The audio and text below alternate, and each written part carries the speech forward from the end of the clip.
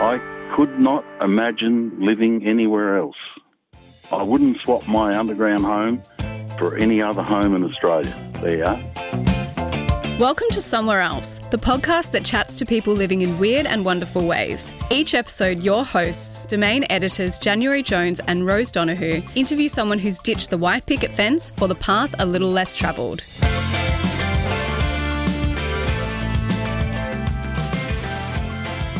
January, do you consider yourself a claustrophobic person at all?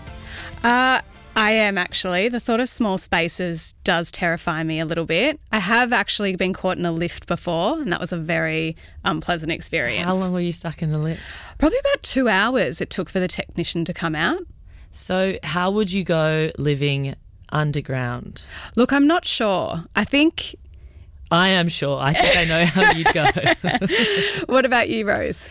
I'm not claustrophobic, but I am fascinated by our guest today's living situation. I would be very keen to see what it was like. I don't know how I'd go.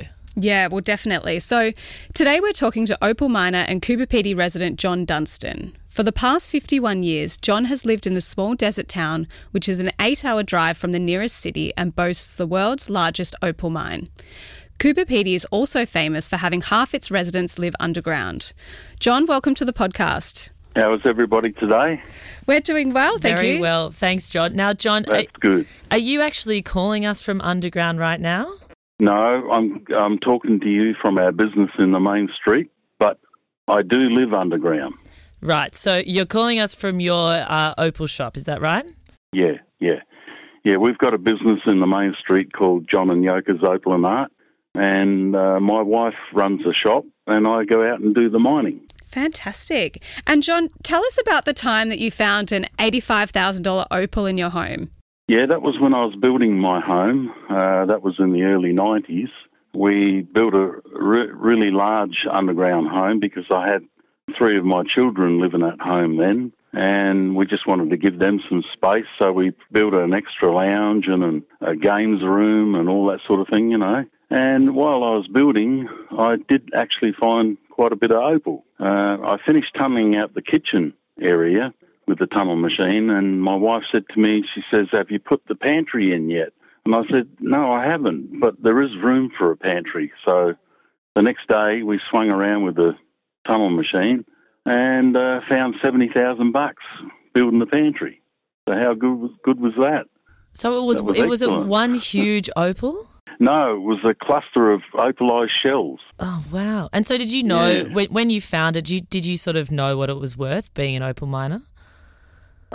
We could see it was good, you know, it was going to be worth a lot of money, but you didn't know how much until you cleaned it all up. Wow, that's a lucky find. That could have paid for furnishing the new rooms. Well, it helped. It sort of helped. And then I thought, maybe before I put the concrete on the kitchen floor, I better get the 2-inch wide drill and drill down into the floor. And when I did that, I hit another pocket of shells that I got $10,000 for. Oh, my God. Yeah, so you were essentially mining in your own home. Yeah, unintentionally. Well, John, for people who don't know, can you explain to us how homes are built underground in Coober Pedy? Yeah, you pick out a hill, you cut a face against it with a bulldozer, so you can tunnel straight in, so you have all your windows and doors and whatever at the face to let the natural light in, and it works out really good. And in a nice underground home, you don't need any heating or cooling. Oh, wow. It's the same temperature all year round. That's fantastic, because how hot does it get in Coober Pedy? Like, what's the top height temperature? Okay, this last summer, we recorded 53. Wow. That's, yeah. But inside the dugout, because the bedrooms are usually at the back of the dugout, and that's the coolest, and it sits on about 21 degrees. That's incredible. And so I'm assuming it being in the desert, it gets pretty cool in the winter as well. Does that mean you don't need heating either? No heating, no cooling. You must do well bill-wise. We wouldn't be getting many bills being sent to you, I imagine.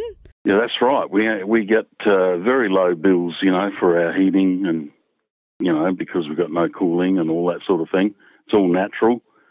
And we have a solar hot water system, and, that cuts out a lot of the power.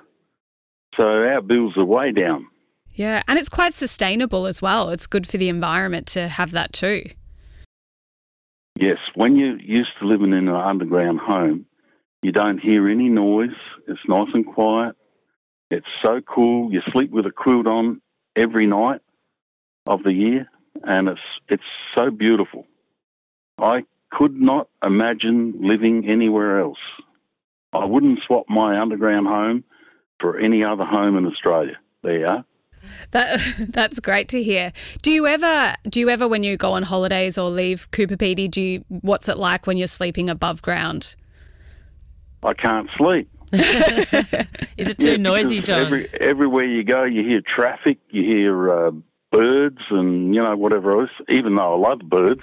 Yeah. But the noises at 5 o'clock in the morning and, in a motel unit or somewhere where you're staying, it's sort of, it's too much. Yeah. I'm used to it being nice and quiet. And probably a lot darker as well, I would imagine. Yes, it is dark.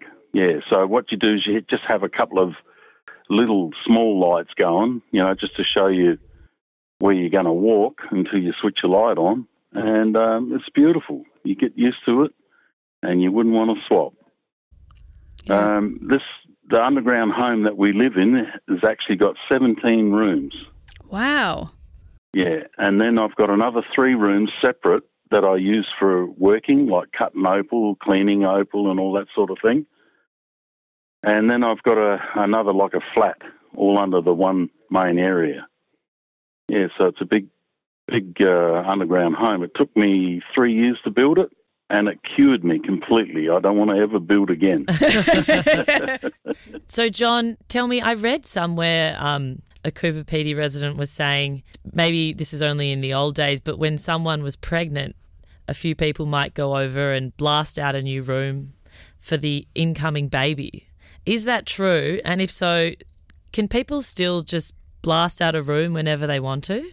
Well, they normally use tunnel machines now because you can't blast in the town area anymore.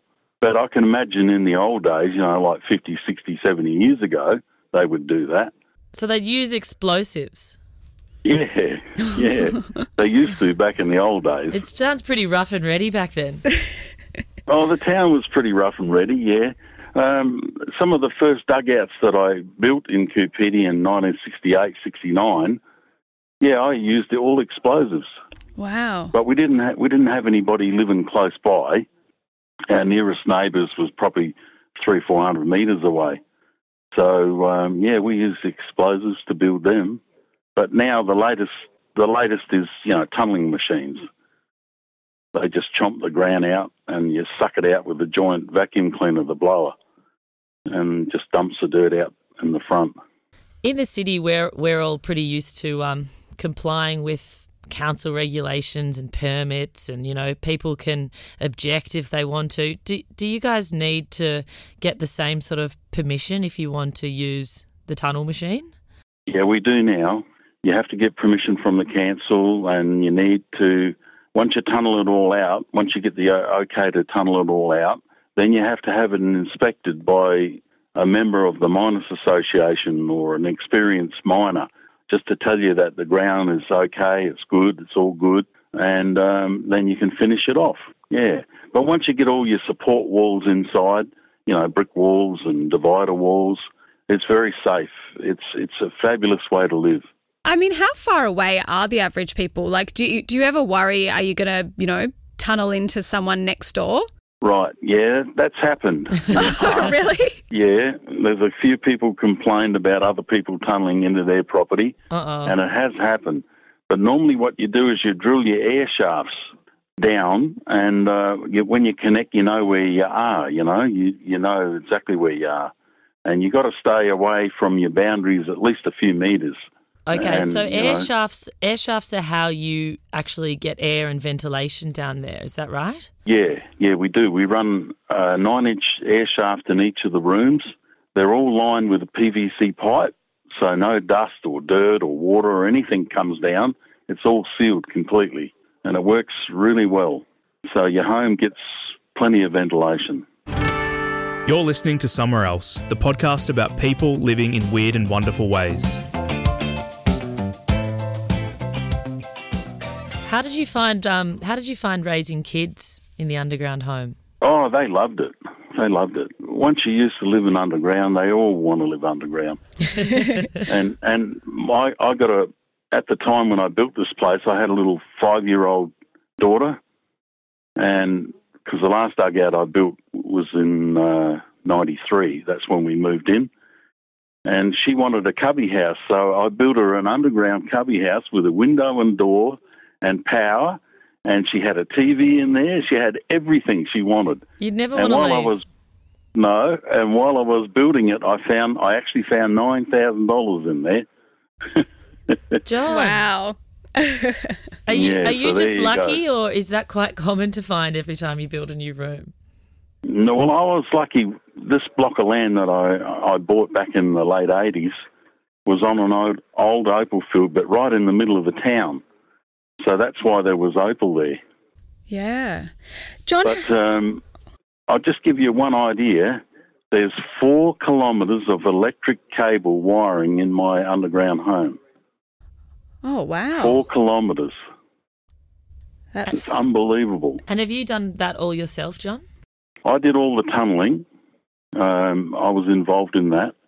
And then a lot of the, ordering this, ordering that, organising this person. You have to have a registered builder to work, to oversee it. So I had a plumber, I had a bricklayer, I had carpenters, everything. And it took 3 years to build. It cost me a fortune. It cost me everything I owned at the time. And if I had to build it today, you wouldn't have any change out of $1 million. Wow. Really? Yeah. Because I'd imagine, is buying land in Coober Pedy, is it cheap compared to cities? Well, to find a really good dugout site, you could pay $100,000 just for the land. Yeah. Okay. And then by the time you cut the face with bulldozers or excavators and dump trucks and whatever, there could be another 40 or 50,000 there. And then by the time you build your home, you can add another 200,000-300,000. Yeah, so it's not as inexpensive as what people might think. If you buy an underground home that's already established and finished, you can get a really good one from anywhere from 250 to 300 plus. And there's no way you can build that today for that sort of money. No way. Yeah. Even if you own the machines. So properties here at the moment are really, really good. Do you have many friends who live above ground in Coober Pedy, or does everyone live underground who you know? Most people I know that live underground, but there is a few that live above ground. There is 60% of the people living underground in Coober Pedy, so it's a little bit more than the 50% that you mentioned. Yeah. Yep. So about 60% are underground, and they're the smart ones. You know why? Why? I know some people living in homes that their power bills, you couldn't afford them. $1,400, $1,600, $1,700 a quarter. You can't. Who can afford that? Yeah, that does seem And outrageous. that's purely, so that's because of the air heating and conditioning cooling. and the heating. Yeah, exactly. If you're in an underground home here, through the summertime, sometimes it doesn't get under, 38 Celsius at night. Mm. So you're cooking in your house at night if you haven't got an air conditioner going. At night. And John, you're a miner. Does that mean are you outside much during the day? I mostly do open cut mining, so I'm in the sun all the time. So I start early in the morning, and by the time it's lunchtime, 1 o'clock, I'm home in the summertime. It's too hot. Yeah. So in the wintertime, we try and catch up. We work longer hours, and it works well. I'm getting a bit long in the tooth at the moment, So once I've done my 4 or 5 hours a day, that's enough for me. Yeah. After 53 years of mining. So, but I tell you one thing, I wouldn't swap opal mining for any other job. Yeah. What do you love most about it? You've got that dream. You know, you got the dream of one day of finding a big one. And I found it a few times over the years. And I'm due to find it again. And it just sort of keeps you going. It keeps that drive there that one day you're going to find it again. What does the big one mean? How big is a big one, and what sort of? Oh, I'm talking about $1 million. Wow. You know. Jesus. Yeah, and you've got that dream that any day you could find $1 million. And you found it before? Yeah, a few times. Fantastic. Yeah, involved in partnerships, you know, so you don't get the whole amount. Yeah. But in partnerships, yes, you can find it, and you can find it on your own. Matter of fact, right now I'm working on my own. I have been for the last few years. I own a 65-ton bulldozer and a 31-ton excavator. So I take off the top with the bulldozer, and when I think I'm close enough to reach with the excavator, then I just come in and start nibbling away at it until I find the opal. Once I find it, I dig it all out with a pick and shovel.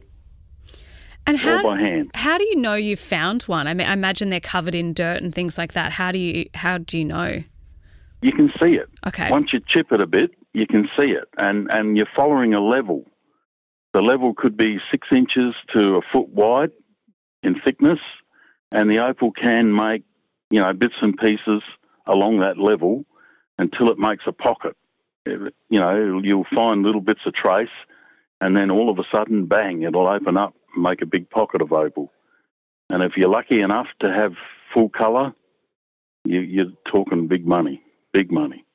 Was opal prices have never, ever been the best that it is at the moment. It's the last 8 or 9 years, opal prices just keep going up and up and up because we can't supply the overseas markets. Yeah. And is that mainly who it is? Is it overseas markets that are looking for opals, or are they in Australia, within Australia?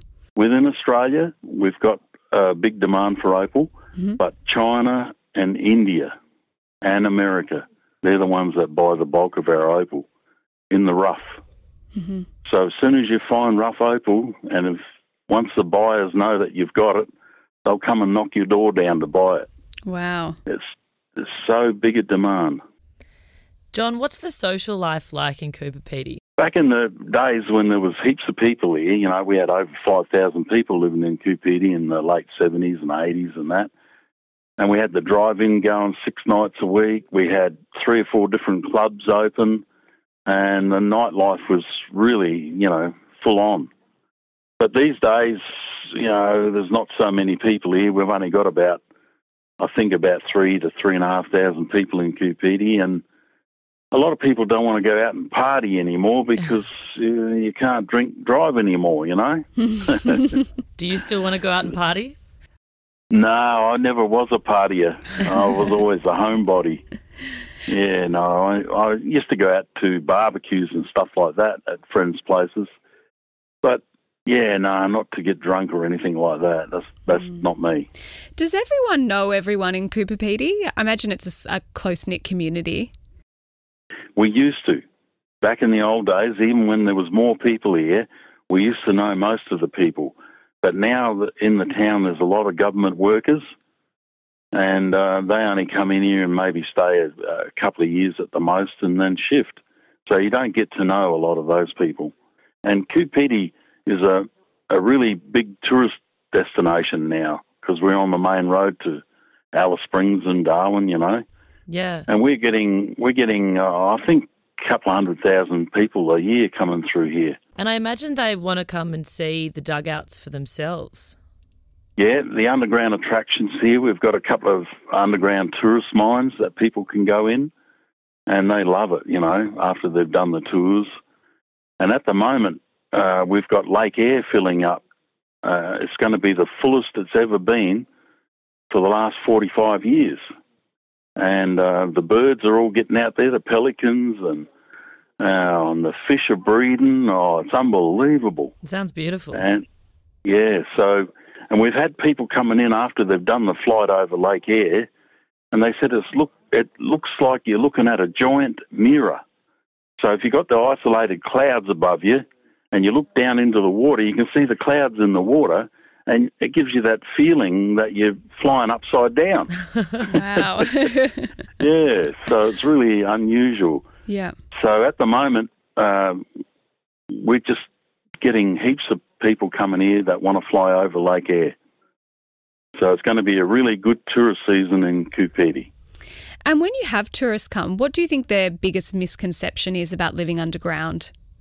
Well, they think everybody lives underground, for a start. And they think some of the tourists coming to Coopede have said, we're a bit disappointed because all the shops are above ground. They should be all underground. Sorry, guys. Yeah. So, yeah, a lot of people, they don't understand, that, only 60% of the people live underground. And most of the hills out of Coopede, a few kilometres, they've got the underground homes in them because there's only so many hills in the township itself. And as you go further out, there's a lot of other hills that they've used for underground homes. But I have heard you have, is it 5 underground churches? Yeah, that's a possibility. Yeah, I reckon it is 5. There's a couple. Yeah, there's the original Catholic church not far from where we are, here in the main street. And then we've got a big Serbian church, and then we've got a couple of others that are underground. Yeah, maybe 5. 5 churches, it seems like a lot. Well, there's a lot of different nationalities in Coopede, you see. Yeah, of course. Yeah, they've all got different religions. I've only got one religion. What's and that's the opal goddess. I guessed it. Yeah, I pray to the opal goddess every day. But for the last 5 years, she hasn't been listening. Well, John, it sounds like you're due for one. Yeah, I reckon. Yeah, my time's just about due. Well, John, we always ask our guests, what do you think you've learned from living differently? I used to go to Sydney and Melbourne and sell my opal through the years, starting way back in 1970. And I always thought to myself, how can people live in these cities?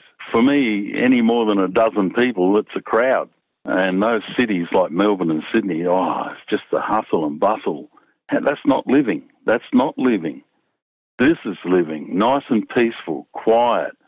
Well, you've definitely convinced us, John. I think at the beginning I thought I was a little claustrophobic about the whole thing, but I think now you've really sold it to us. Especially with 17 rooms. Yeah, 17 rooms. Yeah, and they're big rooms and they're high ceilings too. Well, John, we appreciate you for giving us a call from above ground, and we don't blame you for wanting to head back down.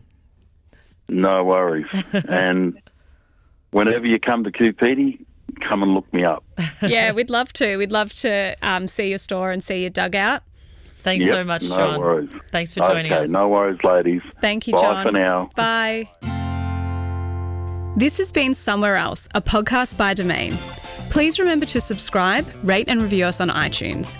And tell your mum, send us to a friend. It's how we get the word out. We'll chat to you soon. Somewhere Else.